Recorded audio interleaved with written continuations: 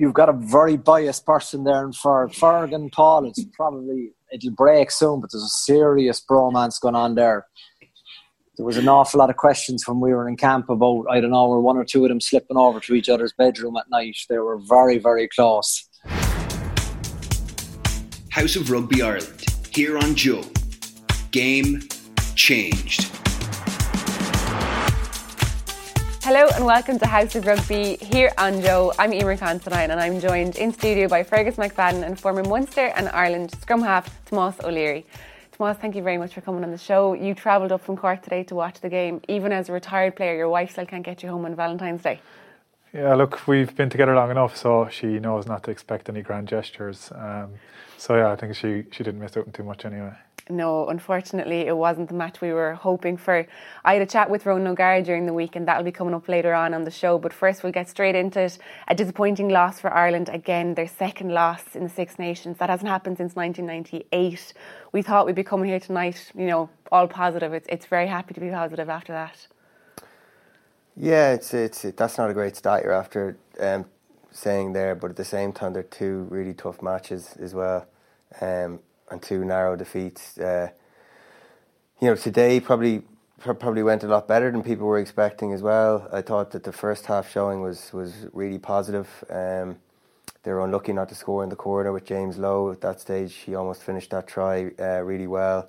And, that would have changed the complexion of the game going into half-time. I think the French then had one opportunity and they score that try from playing that nice free-flowing offloading play from that line-out. So, that probably just knocked the stuffing out of the lads a small bit just before half-time, and going in and being down by, I think it was 5 points when they probably should have been leading at half-time, I'd say. Yeah, it's a difficult start knowing that, Ireland had gotten the score sheet 3-0 up. Billy Burns got Ireland into the game, and Fiku did amazingly well to, inches. It was only a matter of inches, really, that his foot was on the line. Yeah, it was. It was very unlucky, really. Obviously, we did very well to create the space from a line-out maul, and the Gibson Park released the pass at a good time, and obviously the little move to create space out wide for Lowe, it was very well executed. And unfortunately, as you said, it was inches from Ireland being up 8 to 10 points versus France having a line out to clear their lines. So that's the kind of small margins. And given all the kind of territorial and possession dominance that Ireland had in the first 20-25 minutes, unfortunately we didn't make that tell on the scoreboard.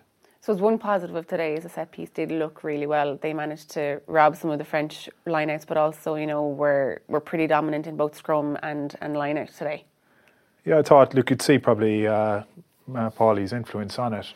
Even the simplicity of, saw a few of the calls were just one-word cues, and they went and got clean ball from whatever 4 or 6 of the lineout. Kind of also disrupted the first 3 or 4 French lineouts and turned it over. And unfortunately then was the 4th or 5th French lineout where they've got clean ball for the first time.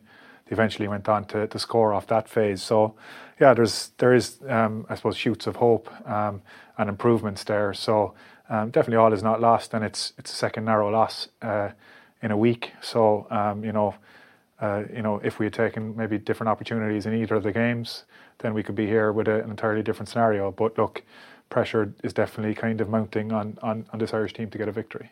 Yeah, it's those moments, had that try been scored at the start, maybe France wouldn't have, they got spurred on almost by that Ireland missing that try, and typical French style just went down the field and killed Ireland, put the hammer into the coffin when, it would have been such a joy for Ireland to score that try.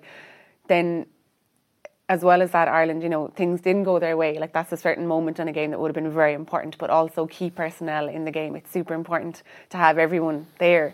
And 3 guys went off for HIAs at the exact same time. That's just another blow, kick you when you're down. Yeah, I think the French were very clinical, and then you had Keane and Ian Henderson colliding heads at the start of the second half, and losing your stand-in captain for Johnny, who was doing a great job. He was having a great game. And Keane's such an experienced player in the pack. That's you talked about the team being disrupted before going into the game. Like, you know, when that happens to experienced guys during it, it's not ideal either. But I thought they rallied well. I thought Ed Byrne and Ultan Delan played very well when they came on, actually. I thought the scrum maintained to be strong, and so did the line-out.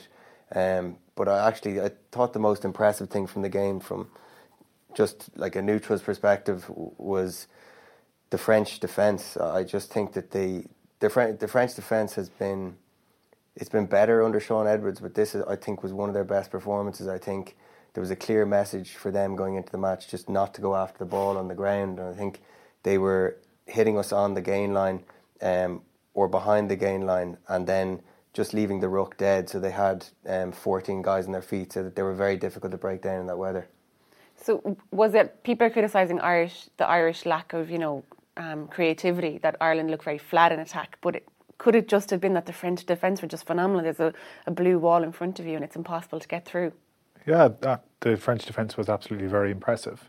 And as Fergus has said, under Sean Edwards, they've made serious strides in that department. Look, I think you could see the difference between the sides was effectively France's ability to offload, either, you know, in the contact after they've had a dominant carry, or when they've gone through the contact. And that's again just down to sheer size and power of the ball carriers. And unfortunately, we didn't have that ability to break through the line and offload in the tackle. We did manage to create an opportunity around them for James Lowe's try. So you can see that we have the creativity to do it.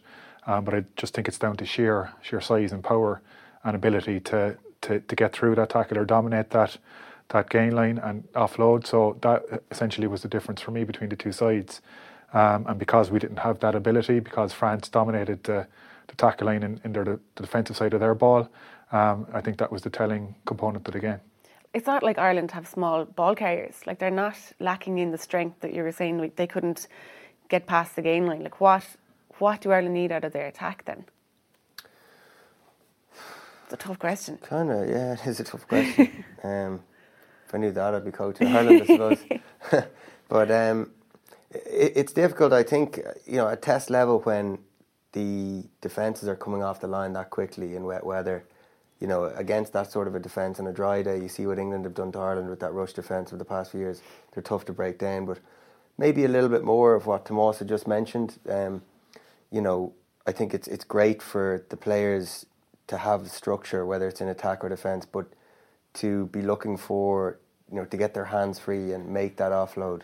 I think there's just times in those really tight test matches where that bit of magic can change. You saw the Wales-Scotland game at the very end. Finn Russell managed to flick that ball out to Van der Merwe on the wing, and he got tackled. But, you know, that just created space that wouldn't have been there if he did that. And I think, you know, I'm not saying that guys should have been throwing the ball around the place because you don't want to turn it over, but you saw the benefit it had for the French when they could just get through, even in the second half, when they made that break. The guys are catching the ball and they're just looking to shift it straight away, even when they're making that punching through the holes. So a little bit more of that. Here's what Andy Farrell and Ian Henderson had to say about the game. Unbelievably proud of their efforts. There was a lot of lads that are hurting in there mentally and physically by the obvious work rate, work ethic, putting the bodies on the line for the country, etc. But at the same time, you know, test matches are there to be won, especially at home, and we rue a few decisions that we made, stroke chances along that way. So even though a couple of days ago people were writing us off, we never wrote ourselves off. The game was there to be won, and it was a hard-fought contest, but it's one that slipped away from us in the end. Our approach, our attitude doesn't change. I just said to the boys in the changing rooms there that you know, we talk about the strength of the group and the togetherness of the group and how close they are, etc. We'll see how close we are now, because we'll show our true character, won't we? Because it's about finishing. We're not even halfway through, but making sure that these next three games we're at our best. And again, that approach doesn't change no matter what. We're not taking the opportunities that are presenting themselves for us. I felt we were in good positions a lot of the game, and I also felt that more so than France, but France got their opportunities and they took them. Everyone's striving for it, everyone's working real hard. There's a huge amount of frustration. We're definitely seeing guys putting in the time. Everyone's trying their best to produce this progress on the pitch, but I think it's that last couple of inches, it's that last wee bit that we need to see just push it over the line. It's almost like in rugby, speaking in terms that I know, you get up into the opposition's 22 and you get up there, and it's those last couple of metres that are actually extremely difficult to get. We're working hard. No one's going to give up, whether it's coaching staff or players, to continually push to get this. We've had 2 games this last couple of weeks, and both of them, I think, could very, very easily have gone the other way, and we'd be sitting here with a completely different mentality. So I'm proud of the work the guys have been putting in, and I'm looking forward to working together going forward to see those strings of hard work coming together. From a defensive point of view, so the French defence was excellent. What could Ireland have done better? I think our defensive performance was pretty decent. We didn't really get opened up too many times by this French team. You saw their first score. It was basically a couple of fantastic offloads from their half-backs. Suddenly they were in behind. Quick ball to the other side of the pitch, bit of width on the ball, and it was just maybe a poor decision by Gibson Park to hit in.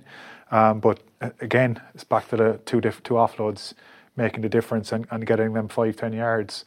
Suddenly, when they moved the ball to the other side of the pitch with width, they're forcing the Irish team and the Irish defenders to make decisions. And majority of the game, Irish defenders got those decisions right. A majority of the game, Irish defenders stopped this French team getting momentum. So there was only kind of 2 or 3 line breaks of any kind of note that I can think of. Obviously straight after half time as well, the French probably should have scored. But aside from that, we probably managed the game pretty well, and our defensive game was good. Last week you spoke about that, that I suppose the exact same position James Gibson Park was in, and James Lowe was in that position last week, and you have to make a decision as a defender. You're either going man and ball, or you're bowing out of it and you're just waiting for it. And I suppose that decision, it didn't work out well again today. But James Lowe, we spoke about last week, he actually had 7 attempted tackles and 4 missed. That's not a good enough stat as a winger. You need, especially when tries are scored down your wing. Yeah, he probably wouldn't be proud of that stat. He brings so much to the team in attack, and his kicking today is such a huge weapon. I think I said that the last day, he must have one of the biggest left boots in the world, particularly after Rob Kearney leaving, having him in, and he can just relieve that pressure. So some of his kicking was great, but yeah, it's difficult on the edge at test level. You can get exposed. I've been exposed, plenty of times at that level when you miss a tackle and you might only have 3 to make, but you miss an important one. It's for a try, whereas people forget that in and around the ruck, from the first defender to the 5th, the spaces are so tight. If someone misses someone in there, a prop or a lock, they'll get cleaned up by someone else. Whereas the guys on the edge, whether it's the 13, the 15 or the winger, you miss tackles there's going to be tries because guys are so quick and there's much more space to run into. So, I think he'll probably look back at the clip of James will probably look back at the clip of where Doolan steps in. Again, a very tough tackle for him. He's lunging there. His weight isn't underneath his feet, and he's just trying to grab him. He steps in and manages to flick it to Damien Penaud for that important try. So it's tough. I don't know exactly what the system is that Simon Easterby has them running, but it might just take a little bit more time for James to get used to it. Yeah. Do you think that that's the reason James stayed on the field? Earls got subbed off and Larmour came on for him. Was it because of his left boot, do you think?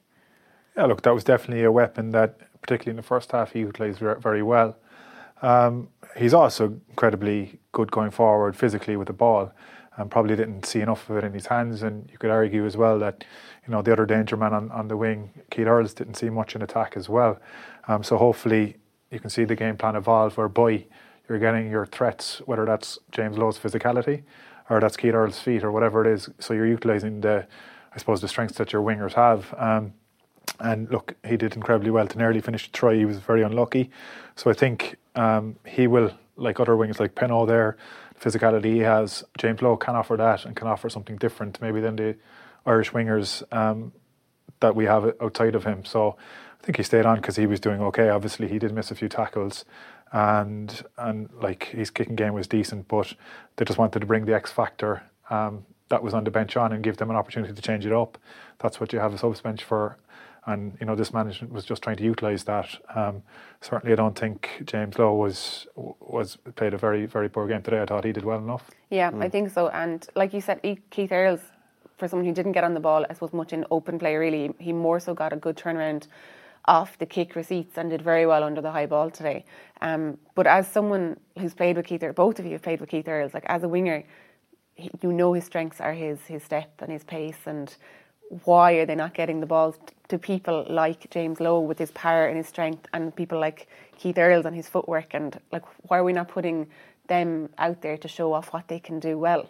Well, we did it in the first half. We put James Lowe into space and made a credit try. The French team didn't do that straight off set play. So if you want to analyse that, the Irish set piece and the Irish first phase play was better than the French today. So we showed we can do that. Why are we not doing it enough? Because it's difficult to do. Because at that level, defensive teams are so good.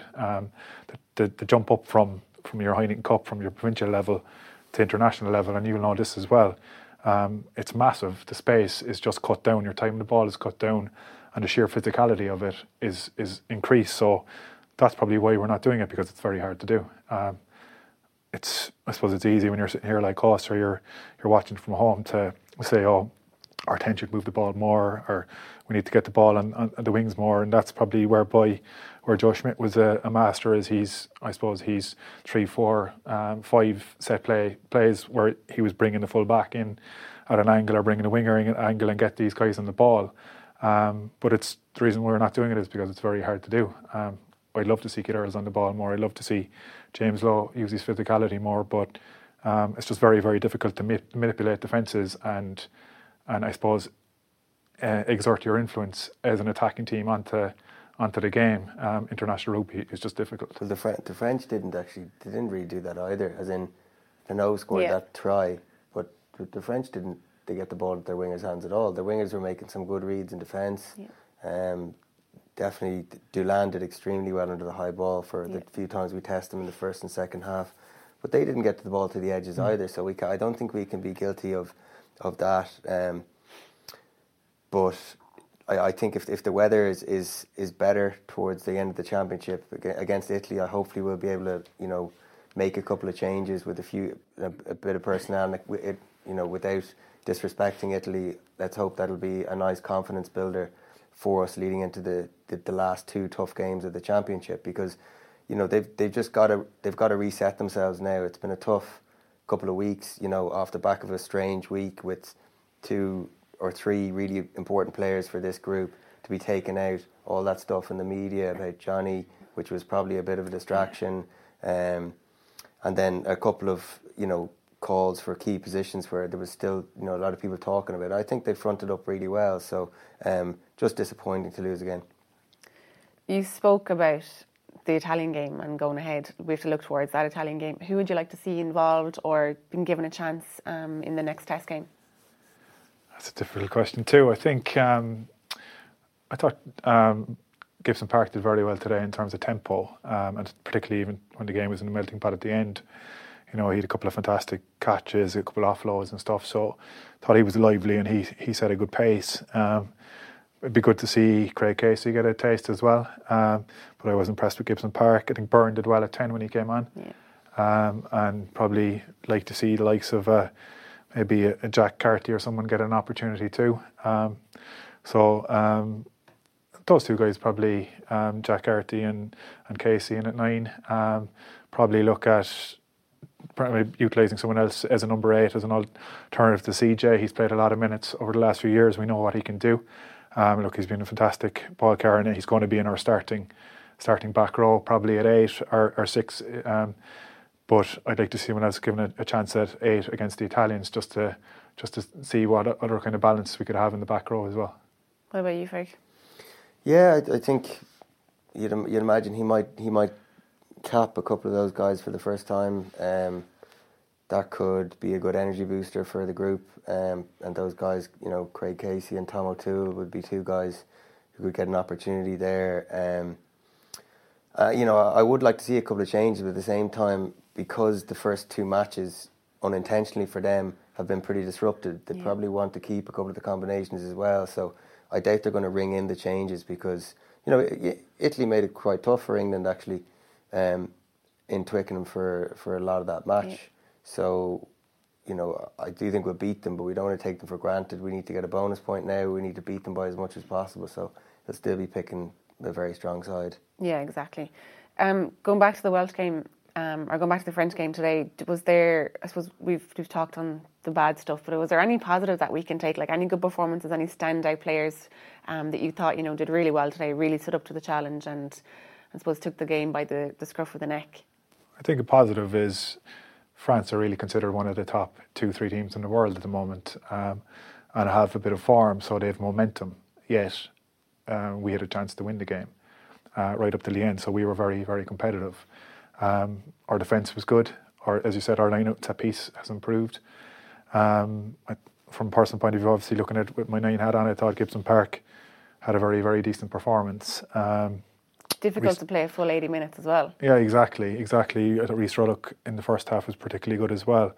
So it's definitely encouraging signs, and it shows that we're not a million miles off, as well as, you're missing your first choice halfbacks. And there's other kind of key players, Ryan obviously missing from the pack as well. So to go into it, to give other guys some experience, especially fresh halfback pairing, into a game of that magnitude and really, really be competitive, I think that's very, very positive. Were you happy with the halfback partnership and how Billy Burns did and the influence that Ross Byrne had on the game when he came on? Probably the wrong man to ask here, to be honest, on this one. But not really. Just I wouldn't. I think that Jemison had a brilliant game, really, and I thought that it was great to see Billy Burns bounce back. I think once he settled into the match, he did well. But I also do think that Ross Byrne played brilliantly for that last 10 minutes that he got. I think that we probably got the ball to the edges a little bit more, and I know we were chasing the match, but we got the ball to the edges a little bit more, and we were a lucky enough bounce for Ronan Keller, but he played brilliantly when he came on as well. That got that turn of pace he had. Some of the form he's had for Leinster, it's got to be up for grabs between him and Rob Herring leading into. If he gets his chance against Italy, you'd think it could be competitive for that Scottish match for the hooker spot.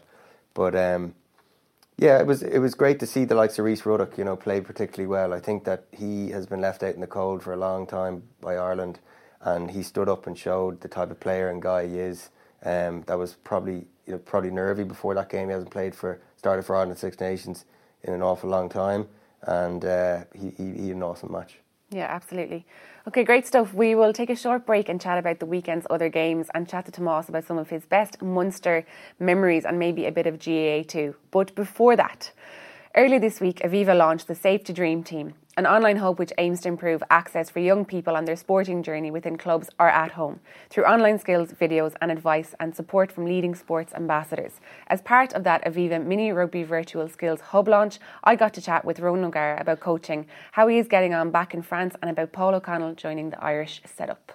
So Ronan, welcome to House of Rugby. Delighted to have you on. You've been on the show before, but it's great to have you back on. At the weekend past, you had a Cork reunion on Sunday with Simon Zebo. Unfortunately, it didn't go your way at 26-22 away loss to Racing, and you guys missed the chance to go on top. How have you been finding it in La Rochelle so far? Yeah, it's been going well. It's been going very challenging at times. I spent obviously 4.5 years at Racing, so I was aware of the French Championship and the importance they put on it, and I suppose squad harmony being the big one. Then you go to Crusaders, where to give a little bit of context, I was, left Munster for 16 years as a player, into coaching a lot of world-class players at Racing, so out of your depth, but hanging on by your fingernails about trying to give a better impression that you know more than you do. And as we know as players, you know your job and probably your nines job and 12s and back rows inside out. But there's the bigger picture stuff of 1 to 15, 1 to 23 is very, very new to you. So it takes a while to get your head around that. So I was very lucky to get the opportunity in Crusaders to get into a world-class environment. And it genuinely is that. It's the words wouldn't do it justice, but I think I've been re-energized, reinvigorated with knowing what real what's best for the team mentality looks like. You don't get that in personal development trips by going visiting places around the world for a week or two. I was absolutely convinced for probably the first 4 months that, because there was rumours when I was in New Zealand that I was there as a kind of a spy for Irish rugby, and what's this about? But like, for people that know me, kind of, thankfully they know I'm quite ambitious and I get stuck into whatever job I'm doing. And I was kind of beginning to wonder, are these guys holding back here? Like, what's the magic potion here? Why is it everything they're talking about so simple? But that's what New Zealanders believe in, the simple things doing well. And to give you an example, it's the capacity to run straight and pass the ball. You watch so much Northern Hemisphere rugby and so many people think that the try line is on the touch line. So it was just I was made aware of that probably in Racing with Dan Carter, but then to get it on a daily basis and seeing how you can train that in the Crusaders, that made it great for me. And just, you know, I was definitely glass half empty person. Now I'm definitely glass half full, because I believe in growth mindset, and I've lived the growth mindset, and I know what that looks like, and I know what, you know what I mean, numbers 12 to 17 of the backs, how, if they feel engaged in a project, that everyone will benefit. And it was really, really powerful.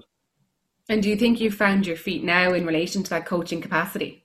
Yeah, I do. I think I'm not far away from hopefully, you know what I mean, completing that jigsaw mentally. I think the massive thing I got from the Crusaders was I needed to taste it. I needed that confidence to be, for me, there comes, I suppose, in all of us,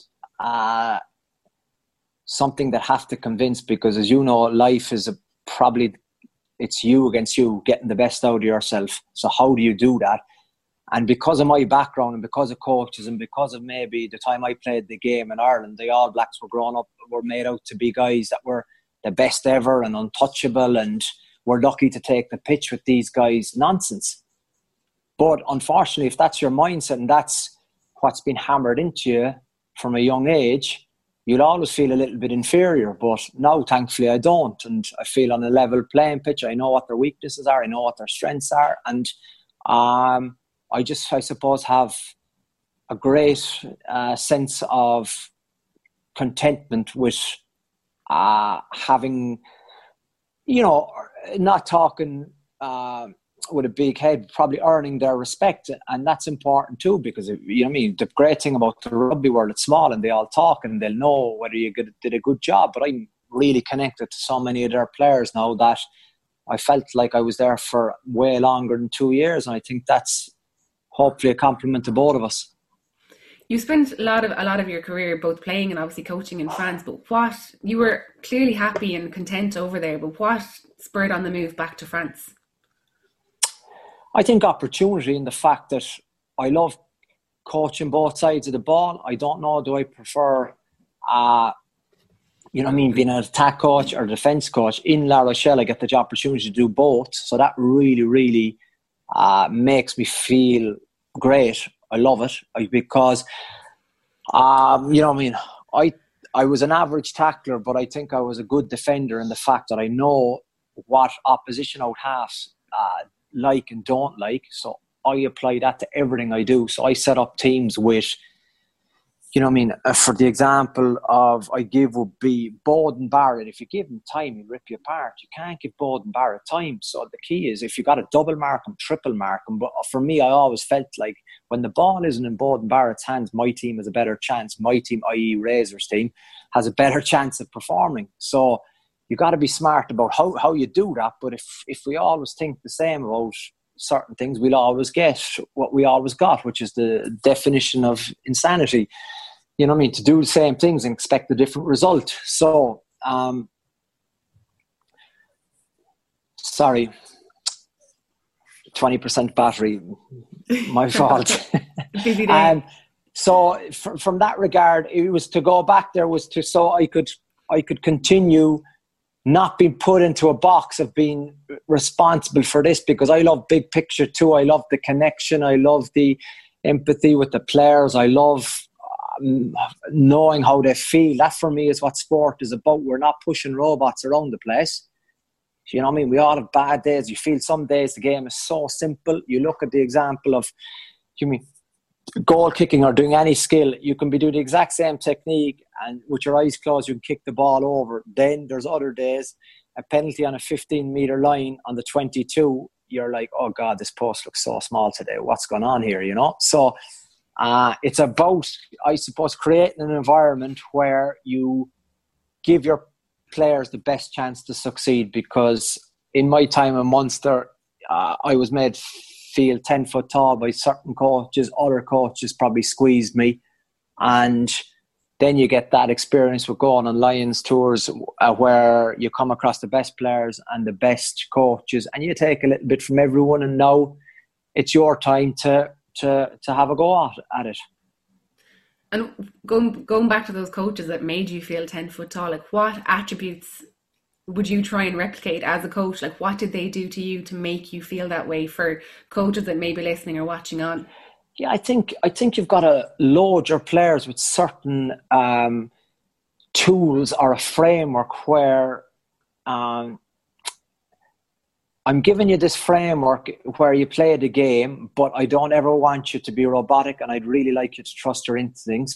But defences are organised, Emer. They're very much in your face. So, you know, you can't just go into a game with a willy-nilly plan where we'll have a look and see what's on, because, you know, you try playing Etoja every week and people of that level, you have to have a plan. You have to back the plan. But I suppose my big one would be trying to have a philosophy where we have a framework, but within the framework you've option A, B and C, and it's up to 10 to pull the trigger on whichever one he wants. So I always put myself in that 10 role, or the second receiver role, or first receiver role. And from an attack point of view, there has to be space somewhere. Who's identifying space? If there's one fella, the number 10 looking for the space, you're not going to be effective. If you have a Doug Howlett who opened my eyes about the attack game, or a Topoki outside you, you're made look like a genius at time. But like, I got all the credit, but like, I just laughed to myself with the boys afterwards in the bar going, thanks Dougie, thanks Rua, because they were calling stuff on the run, like in terms of run kicks,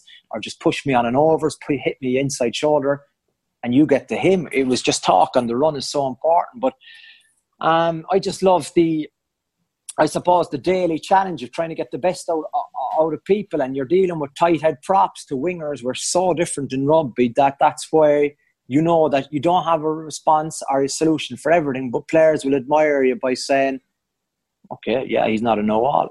Put up his hands there. Come on, boys, I need a few suggestions here. Help me out, you know. So we got to have I suppose, a collaborative approach to things. Yet we got to wrap it up at the end of the week and sort of, it's discussed, we decide, and we apply. You make it sound so simple. You're running straight and passing and communicating. It's the stuff that, you know, we're taught. It's said how many times. But are we taught, Emer? I don't think we are taught. Yeah. Because what we've done in the Crusaders opened up. So you know how a rugby pitch is lined traditionally. But for us in Crusaders, every 5 metres, there's red straight lines painted on the pitch, because you get players who will go, I'm not drifting on that pass. What are you talking about? So you don't do anything. You just go, all right, we'll just have a look here at the laptop. So, okay, so the line is moving. You're not, is it? If you understand me, you know. So it was brilliant. There's the power of the image, or the video is so much more. And if you can do that live, where you have, you know what I mean, a session that can get coded on the run, and you do have a water break, and you come over to a portable van, and you have the screen there, and you can go, okay, this is what straight line looks like, this is what looks drifting on the ball, but it sounds simple, but it's probably the hardest skill in rugby, I think, I'm finding anyway, is people capacity to stay square and pass. Yeah, absolutely. It's definitely something that people can, I think a lot of people will take something from that conversation there about the lines, and you never know, we might see some other pictures with different lines in Ireland very soon. Another Munster man who's obviously continued on his coaching career is Paul O'Connell. Again, very new to his coaching career, but you said, coaching is more than just, coaching robots, and Paul probably is someone who players will benefit. They will respond well to someone like Paul and his impact that he will have on the forward pack. Yeah, I think there's a misunderstanding. I'd be a little bit worried if Paul was going as head coach of Ireland, because he doesn't have those experience of what is experience? Experience is putting yourself in the same situation and getting a better result or outcome the next time. So, but he's doing a role which he's very, very, very good at. He knows the subject matter inside out. He is so well prepared. He's very hard working. He's got a great brain. He's got a very good attitude. He's got many sides to him that a lot of people don't know. And I think it's a great time for any forward to be involved in Irish rugby. That's how I would view it. This guy is very, very special. I've come across very, very few people like him in the world, and I've travelled a bit with coaching. He's obviously a very good friend, but if parking that, I think in terms of judging him, he can call it too, and he can give you the harsh truth, but he can also be very, very warm. A very warm person to you, and a very encouraging person, and a very smart person as well, which is important. People I suppose, associate hardness and ruthlessness and fear of God with Paul, but that's 1% of it. Yeah, even chatting on last week's show with Ferg and the boys, they're saying you want to do it for the coaches. When you want to do it, it makes your game change. That's you've got a very biased person there, and for Ferg and Paul, it'll break soon, but there's a serious bromance going on there. There was an awful lot of questions when we were in camp about, I don't know, were one or two of them slipping over to each other's bedroom at night. They were very, very close. I'll have to get Ferg's comment on this to get a reaction to that comment there. Oh yeah, it was a table for two every time we were out for squad dinners, table for two, yeah. So they were very, very close. Very good. I'll have to ask him about that one. I suppose as proud Munster people, we have to be delighted with the academy structures and the structures that the upcoming new boys that have really stood up, when the internationals were away over the autumn nations and stood up in the Pro 14. How have you been enjoying the rugby that Munster Rugby are playing at the moment? Yeah, it's been very exciting to watch, obviously, because of, coming from West Cork, a lot of them, it's obviously big traditional football county, and these guys are making their mark on the team, but their time is now, and it's good. And you need guys like Craig Casey and the two brothers putting their stamp on it, and Gavin Coombs could potentially play this weekend now, so I think the great thing about it is they're ambitious, and they need to be, because that was always the strength of Munster, was local players. The province bought quality imports, but I think what was absolutely crucial, the heartbeat of the team, was local boys, and that should never change, because if the reality is, you got to love who you play for, and you love a place, I think, more if you're from there. That for me is non-negotiable. But it is good to see they're taking their opportunity, but they've obviously got a lot of mentoring and support up to this point, and it's very hard now with the European games, I suppose, being taken away from them, to see, or for us to even call about who would start for Munster in their first 15, because they have competition for places, but you really need that. And You saw glimpses in the Leinster game that Munster were on top, but they didn't finish it, and that's the next challenge they'll face. Yeah, absolutely, Ronan. It's been a pleasure to chat to you. Thank you very much. Thank you, Emer. Cheers. House of Rugby Ireland. Tell us what you think by comment and rating us on Apple Podcasts, Spotify and Google Podcasts. So lots of good stuff from Rod to get stuck into there, but I think everyone will want me to start on something he touched on in our chat, Fergus and Paulie's bromance. So what's that all about, Ferg? I don't know. I think we probably just got on a little bit better than him and Johnny did back in the day. So you probably couldn't understand that from a Leinster and Munster perspective. So he's more just a little bit jealous is all. No, we did get on well, in fairness. We would have had a good player and friendship relationship. Did something happen in that World Cup in Wellington? How do you mean? Was there something that happened on that night, that really spurred on that sort of a bromance? This is obviously coming from his book, is it? I don't know. No, there wasn't really anything that happened. I remember hearing something that was in his book. I haven't actually read Paulie's book, to be honest. But so basically, when Ireland got knocked out against Wales, it was in Wellington, and obviously the management wouldn't have planned that we were going to get knocked out in that game, and so the flight wasn't actually back until the Monday. The game was on the Saturday. So everyone was pretty dejected back at the hotel, because that was a team of guys like Gordon Darcy and Dricko and Paulie and Leamy and Raj, and just guys that had been through a very successful period with Ireland. That was kind of their chance after disappointing 2007. So we got back to the hotel. It was pretty grim, and guys were pretty down. But there was a bit of a sing-song and a few beers, and I sang the Rock and Roll Kids is the song I sang. And I'm not a particularly good singer, but I sang it anyway to get a bit of an atmosphere going. And that night we were out anyway, the team was out, and there was Irish fans everywhere. In fairness, the travelling fans were unbelievable, and there was obviously there's a lot of expats, I think, in New Zealand, or must have come over from other countries, surrounding countries, and so the following was unreal, and obviously it was good crack with them out and about. But because there was so many people everywhere, me and Paulie got separated from the team. So he was talking to this old man, and he was kind of pointing at me to come over and chat to him. So I went over, and there was a guy called Brendan Graham. So he actually wrote the Rock and Roll Kids, and I just sang it for the boys that night. I just destroyed his song earlier on that night, and he was an absolute gent. And we got back from the World Cup anyway. We're back with our provinces, and one I got this this A4 envelope thing in the post around a month later, and it was like an original manuscript from him, signed by him and stuff.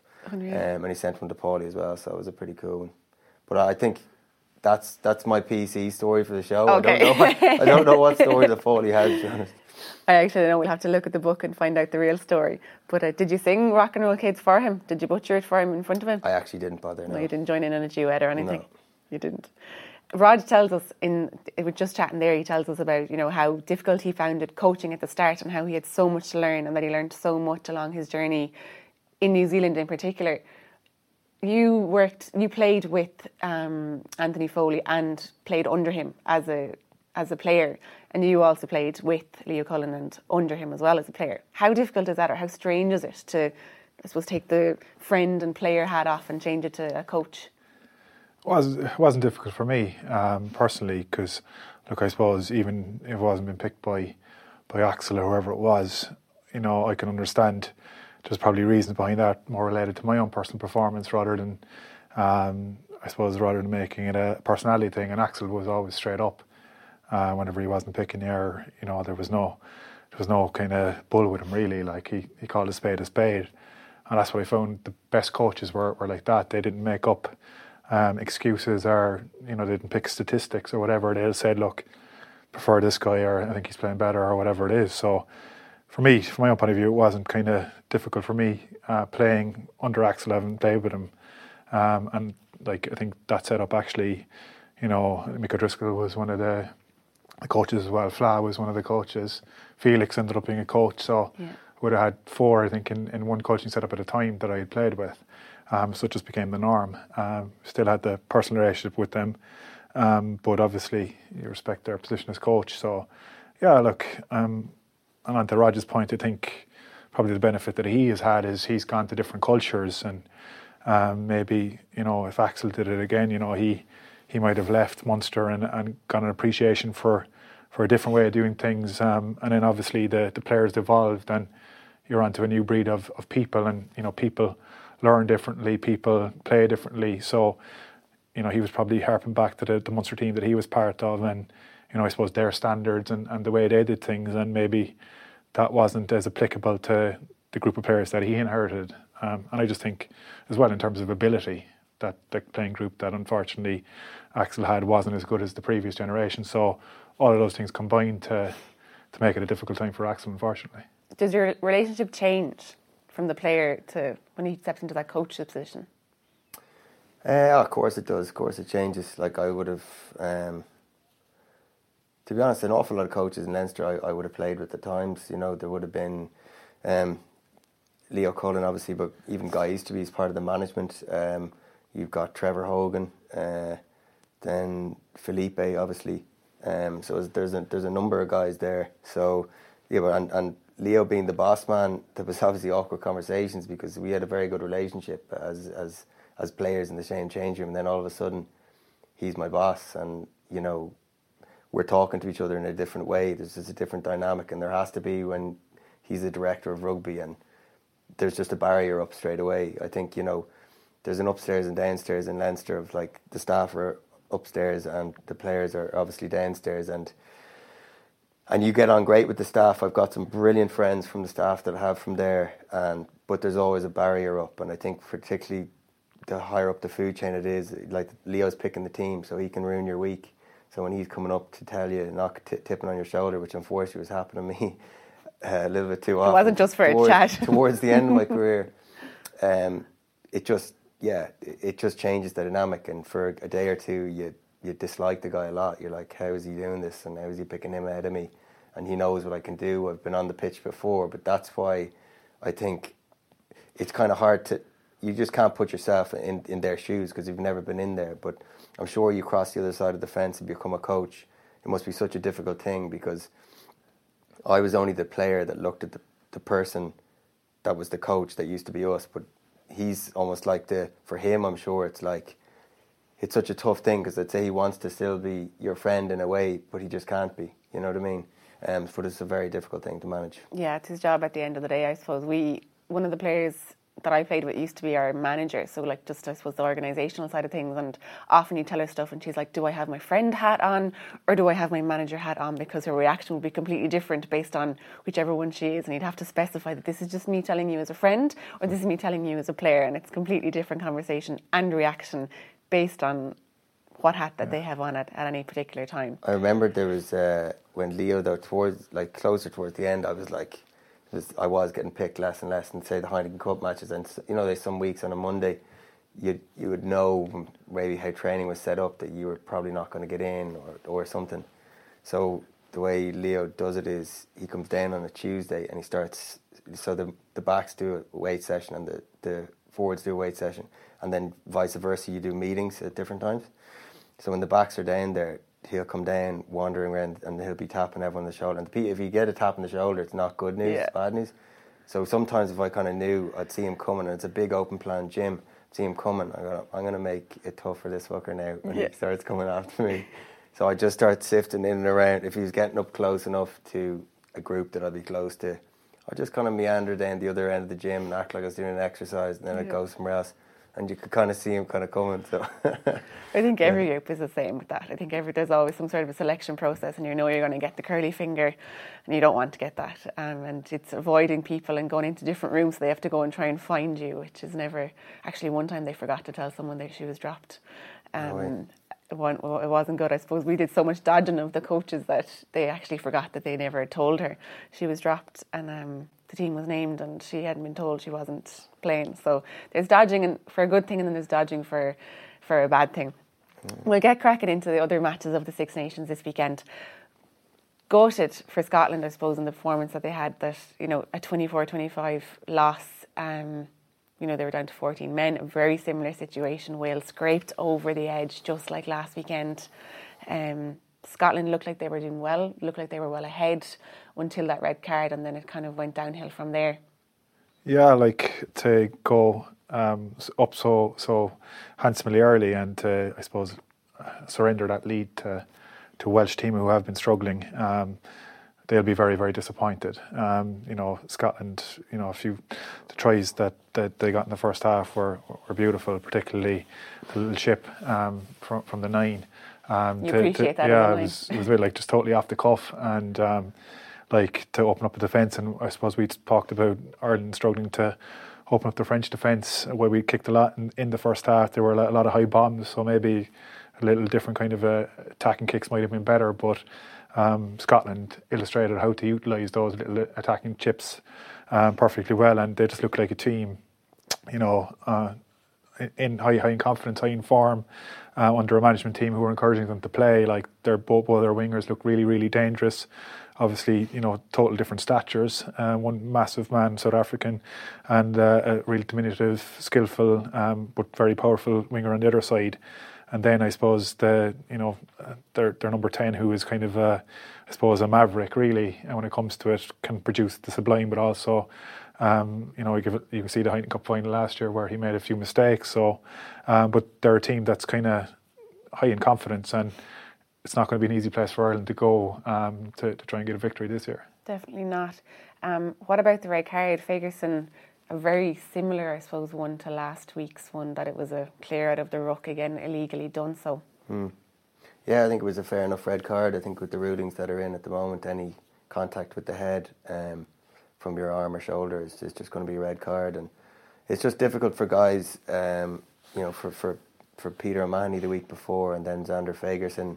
Yeah. You know, I very much doubt that either. And I know Fagerson ran in from, but he was just trying to clear the guy out, and things happen very, like, people's body height and position change very quickly in rucks when they're being flipped in different positions. And he was kind of, I think Hogg was trying to flip him off, and his head popped up, and Fagerson just, unfortunately for him, caught him on the head, and he'll be kicking himself, because if they had 15 players, I really don't think they would have surrendered that lead, as Tomas said. But fair play to the Welsh for hanging in there, and they've been dogged the last few games, and they're not going to be easy to beat for the French or the Welsh now, or French or the English.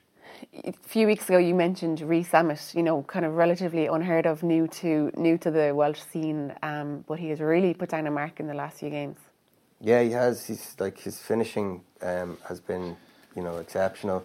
I think that one where he chipped the ball over Hogg's head, like, even burned Van der Merwe before he even like kicked it over. And I know that Hogg is he was turning, but like, he just glided past him. He looks like a proper sprinter, and he's got that kind of balance as well where he can step, and he's obviously a nice footballer with that chip. So, I mean, I think I watched him in an interview afterwards, and like, the guy barely has any hair on his face. Like, he's just 20 or something. Just turned 20. He looks about 16. Teenager. Yeah. So my wife is like, "What age is that guy?"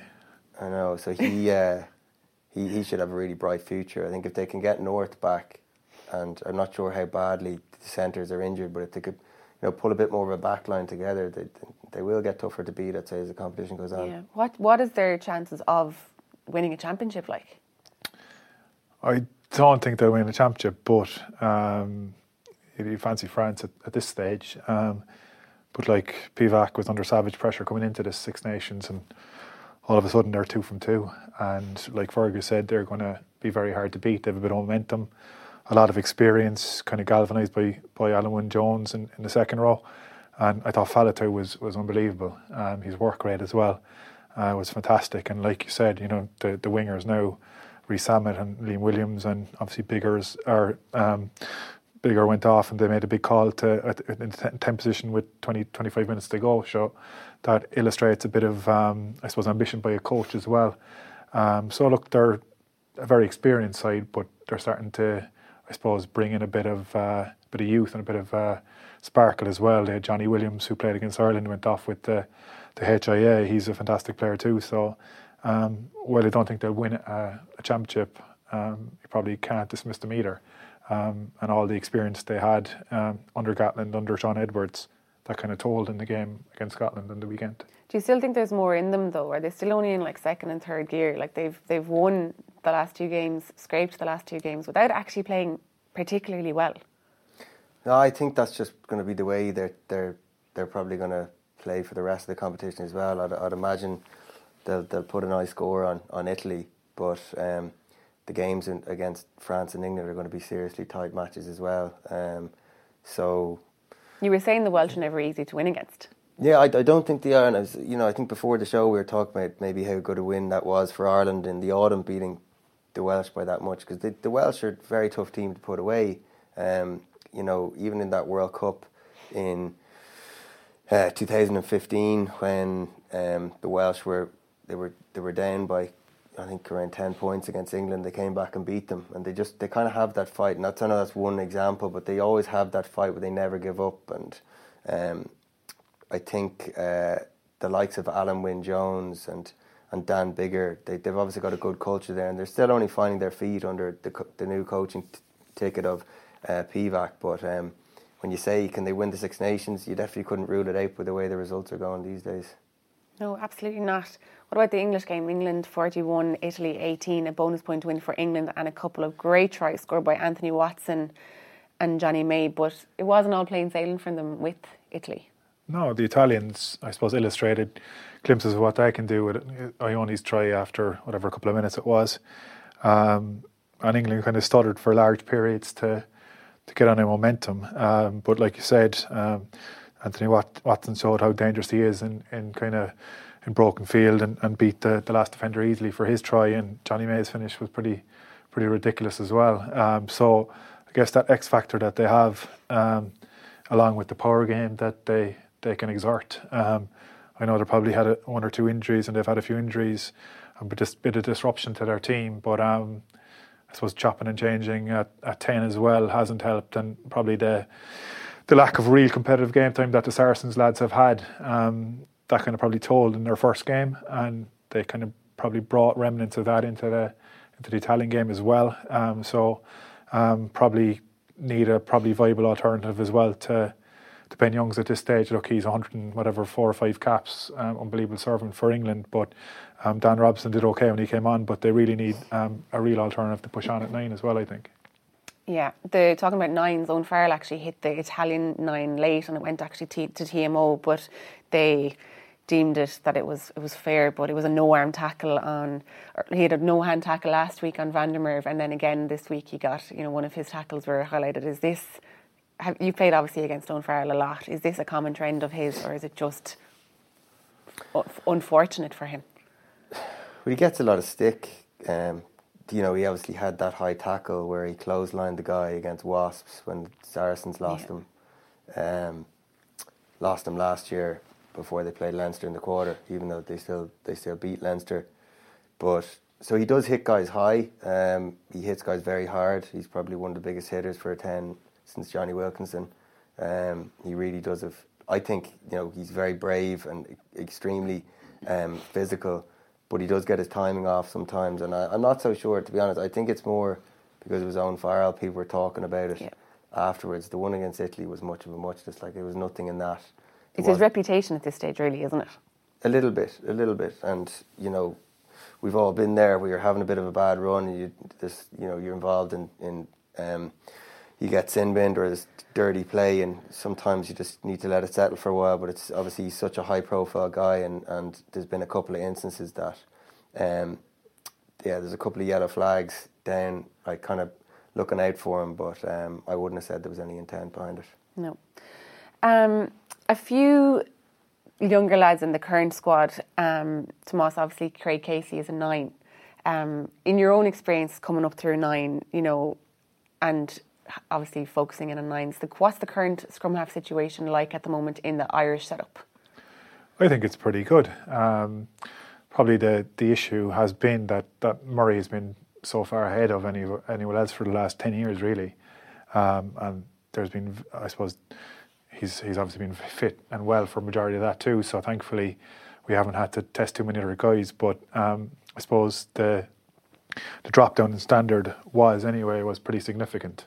Look, we're talking about whatever 2 or 3 time line tourist. He's got whatever 80 odd caps for Ireland and how many Grand Slams. So I suppose the fact that we got to see Gibson Park play well today, I think, was positive. Craig Casey looks so exciting for Munster, and all the vibes out of the camp are really, really positive. Like, the forwards love playing with him because he's so energetic. He gives direction. He demands so much of them. So they love playing with him. And obviously, from a spectator point of view, from a fan point of view, just the energy and the speed he gets to the breakdown. Obviously, the issue is there. We haven't even seen him play European Cup rugby, but I guess Farrell and the management team in Ireland wouldn't have picked him if they didn't see something in him and if they didn't have the right soundbites coming from the Munster camp, Munster coaches. So that's extremely positive there. Obviously, then you've John Cooney up in Ulster. It looks like John Cooney's third choice. He was there as travelling. Yeah, like last year in particular, he was unbelievable, and I suppose that was the opportunity for him to maybe get a cap. And unfortunately, for one reason or another, he didn't get a cap. Luke McGrath has won how many Heineken Cup titles, how many caps for Ireland. So I'm a big fan of Luke McGrath's as well. So I think we're in a very, very healthy position in our nines, and it's probably now just time to, I suppose, figure out who is number 2 to Murray, and hopefully give that number 2 a chance to really push on and be a viable alternative come the next World Cup. Fergus, isn't it mad to think that it seems like Luke McGrath is almost 5th choice scrum half at the moment? If you look at the pecking order, like, you've obviously Connor, and then obviously James and Gibson Park. Craig Casey was 3rd choice there. John Cooney was in as travelling extra, and Luke McGrath isn't even there. I couldn't believe it when the squad was announced and he wasn't in. And I'm sure there's a lot of Ulster fans out there as well that were disappointed that John Cooney was in. But from me having my Leinster hat on, I would have gone, how is Luke McGrath not in there? And I know you want to bleed, you don't want to bleed guys through, but you want to win the Six Nations. You want to win your matches in the Six Nations, and I think that you need to have your best guys in there, because you saw Connor got injured, and then Craig Casey comes onto the bench.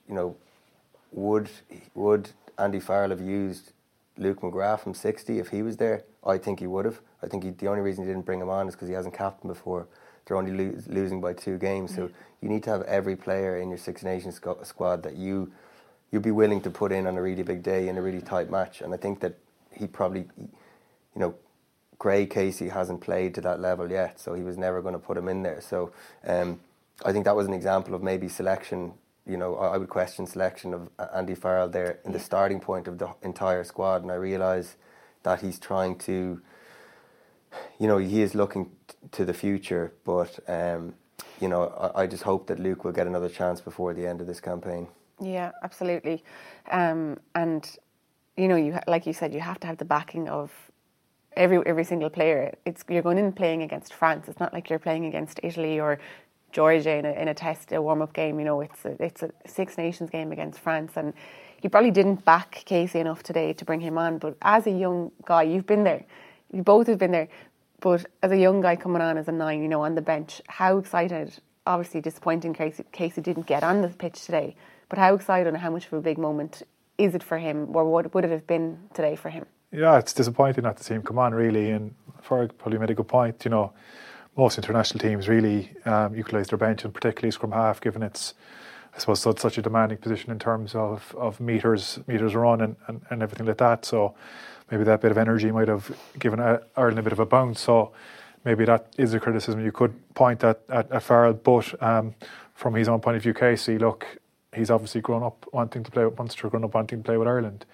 And he'll have, I suppose, yourself when you're young, you don't really consider it any negatives or any possible negatives. It's all positive. It's all, you have that ambivalence and, I suppose, naivety of youth that, everything's going to go really well. And thus far in his Munster career, everything has been brilliant. So I think he would have just been hoping to get on the pitch and, get on that green jersey and show what he could do and illustrate what he can do. So look, I've no doubt we'll see that in the Italian game at some stage, whether they decide to start him or whether they bring him off the bench. So look, I think it's incredibly exciting for him, and it's probably good. It's probably an area we've criticised Irish coaches and in the past is not picking lads who are inexperienced with their provinces. Like I'm kind of on the fence really with it, because I like to see lads earn their stripes as well at European level. And I think I'd agree with regards to McGrath. Like, I thought he was unbelievable in the second half against Munster, you know, the day before the selection was made for Six Nations squad. So I just think he's a fine player, a great player as well. But it's encouraging to see the Irish team look to the future as well, and I can't wait to see Craig pull on that Irish number 9 or 21 jersey. Another talking point based on, I suppose, the last few games has been the amount of head injuries that have happened in the game. As dads, you both have children. Would you be happy with your children playing rugby? Sure, Tomas was only saying before we came on that he's struggling to remember stuff. I don't remember playing a forward. Like. Memorable. That's a difficult one, like, and it's obviously something I've given thought to.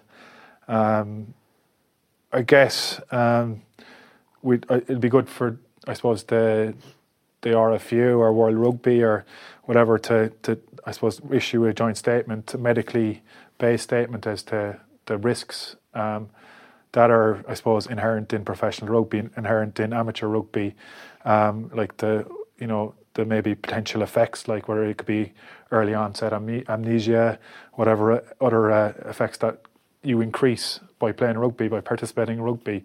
So if we get the full information as parents, then it's up for us to maybe sit down with our kids and say, look, we think you the benefits of playing rugby, we all know that socially, physically, what we've gotten out of the game is unbelievable. So I don't think I'd deprive my kids of that, but it'd be certainly good to have the information as to what the actual effects are. And look, as former players, and I went into the game in 2005 as well, I know maybe what the risks are long term for us as well. It'd be good to know that, but it's hard to say I'd stop my kids from playing rugby if that's what they want to do.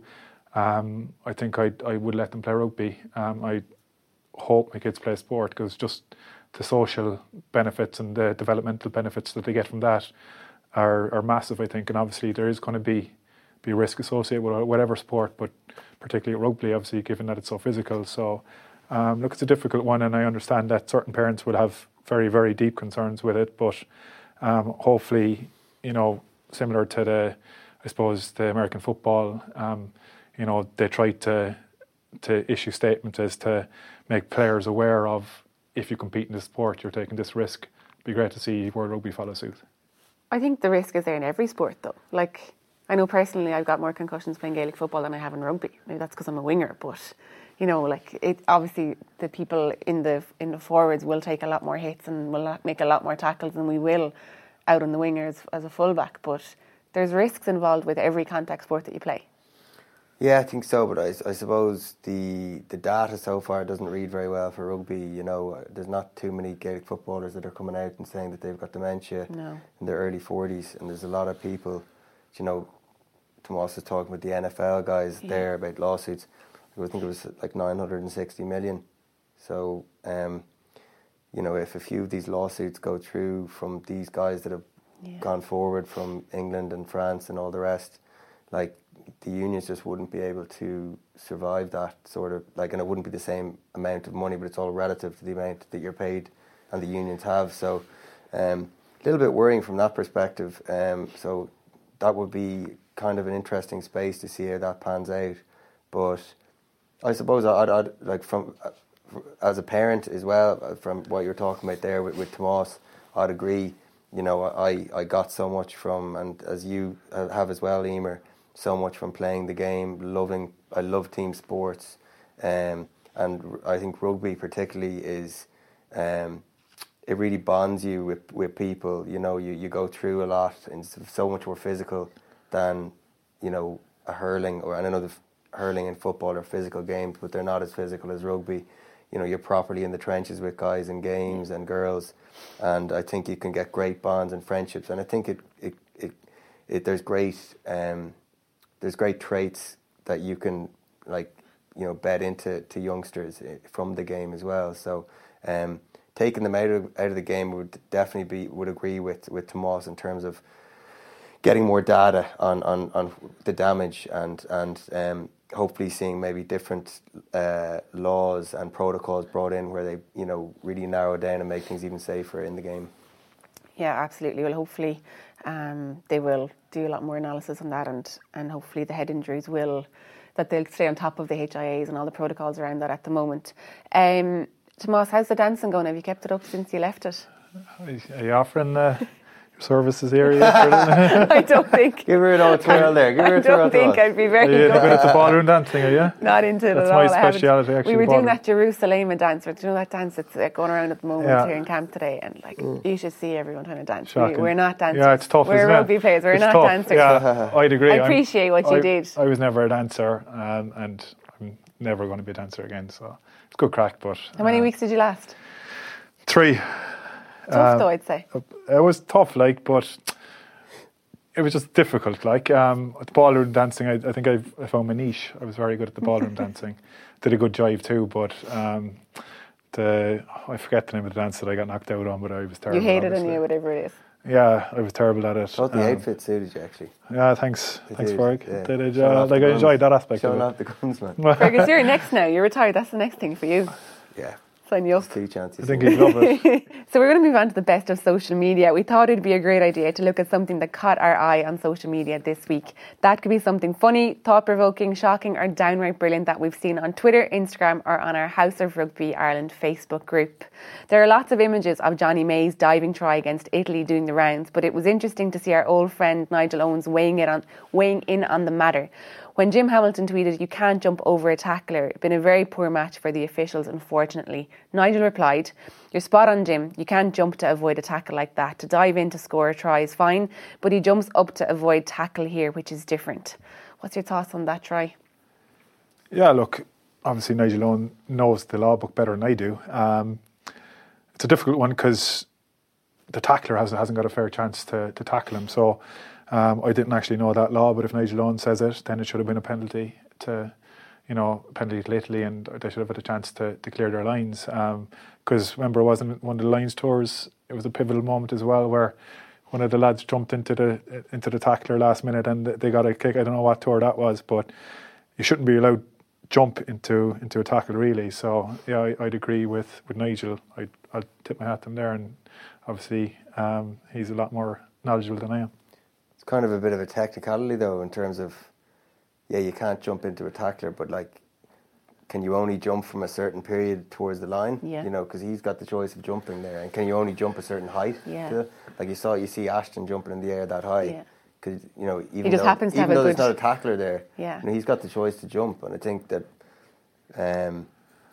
I think it's fair play. I think it's a brilliant try. I think you just got to give that try. You can't really, if a guy's coming in around the ruck and he is jumping or trying to jump over the ruck or someone there, that's obviously jumping over a tackler. But I don't think in that instance I don't think that would. It's not like rugby to have any grey area, is it? Like the ruck time or anything. But in that case, then as well in the Scottish game, whereby they made that little line break at the end, and I don't know who it was, but did the tap tackle. But tap tackle isn't trying to wrap your arms in a tackle, so should that not be a penalty? Yeah. Technically, if you're reading the rules book. Yeah, so there's so many grey areas. But look, Nigel Owens, he obviously thinks it's not. Does he know more about rugby than Ferg? I don't know. So we'll see. And finally, Keith Rawlinson shared a funny video of Italian sub Palazzani taking Luke Cowan-Dickey, then flinging his boot away afterwards. So whatever works for you. And there's a video of that here. Cheers to everybody for watching and listening today. A big, huge thank you to producer Pat, Paul, Dermot, Anthony and everyone that has helped getting this show together. Also thanks to Tomas for coming on. This has been House of Rugby Ireland here on Joe. Slongful. House of Rugby Ireland here on Joe. Game changed.